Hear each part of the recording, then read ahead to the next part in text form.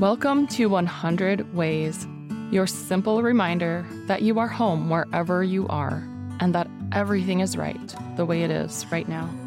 I'm your host, Laura Christine, fellow explorer of consciousness and this amazing, beautiful world. Let's get curious, dive into the duh, and find out what's here for us today. Today we're talking about not taking anything personally, so I'm going to share a story with you from work. I work in retail at the moment. The whole story's too long, but suffice it to say, this woman told me like it is, without having any context. And then when she was leaving, I thanked her for coming in, which I do always if I can. And she looked at me and was just like, "Thank me for telling you were chatting," which I wasn't, but her perspective was that I was just up there chatting. And I said, "No, for coming in. We appreciate it." And she keeps walking out. She's just like, turns to me, "Don't be sarcastic." I was like, "I'm not. I hope you have a good night." So I could have taken that personally, but obviously that's a her issue, not a me issue. Nothing is personal. Nothing anyone says is personal. I can take a look at what you said to me and look at myself, like objectively. Is there any truth in, like, if you say you're a liar? Yes, I have lied in my life, so you're right. Like, why, like in general, yeah, I wouldn't take that quote unquote personally. There's no real personal issue here. It's just somebody sharing opinions. Exactly.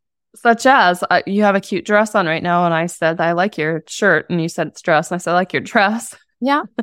That wasn't personal. It's not about you. It's not about me. Like your dress. It's about me and what I like. Thank you. Yeah, but people don't see that. I think pointing it out is a good reminder. Yeah. Like, I like to care for people. I feel good when I do that.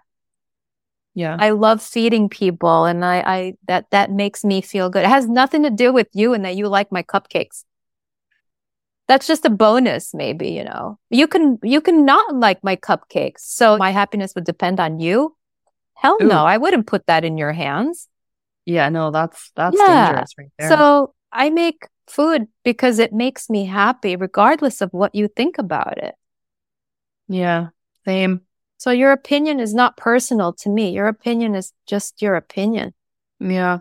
If I made crappy food and I gave it to the guy on the street who, just eats Cheetos, he would love it. So it's all relative. Yeah. Again, I agree.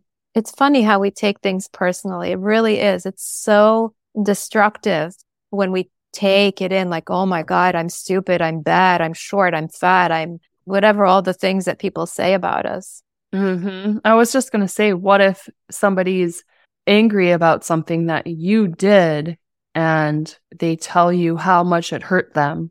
Well, I can empathize always. I can say, "I'm sorry you feel like that. Tell me more."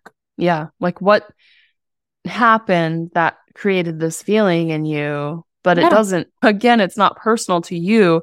It's sort of like if anybody would have done whatever happened to have that person react that way, they would have reacted that way. It's not you. It's still them reacting. But some people are really good at making people feel guilty or wrong or something like that. And that can be really difficult, but it's still not personal. It's still not personal. It's just someone expressing something. It's self-expression.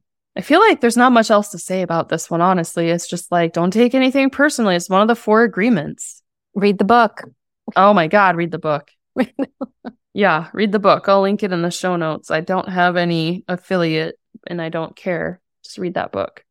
Yeah, there are a lot of good things to, I don't want to say just read, but to reread from time to time, either daily, weekly, monthly, whenever you get that kind of, you get in your head or you feel like something's very personal, you can always reach out and remind yourself through a quote or something, a passage in a book, because, life is sticky and we do get funneled in to all the drama and we forget that life is not very personal. So I think reminders like that are helpful. Mm-hmm.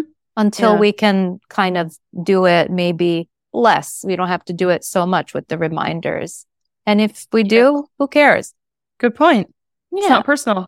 It's not personal. cares? Whatever, I always say, whatever works to get you back to yourself and remind yourself of all these things, do it. It's worth it.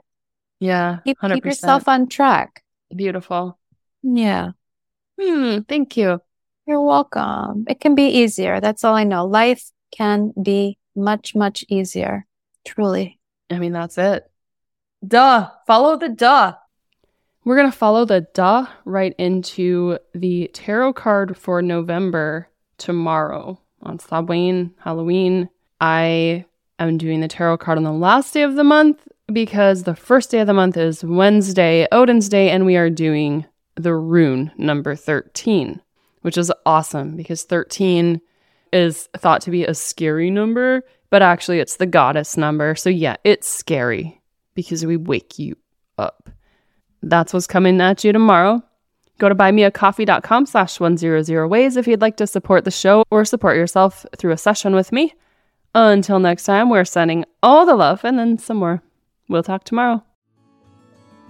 Thank you for being here. I would love to hear from you. Go to laurachristine.us to let me know your thoughts on this. And remember, as Rumi said, there are hundreds of ways to kneel and kiss the ground.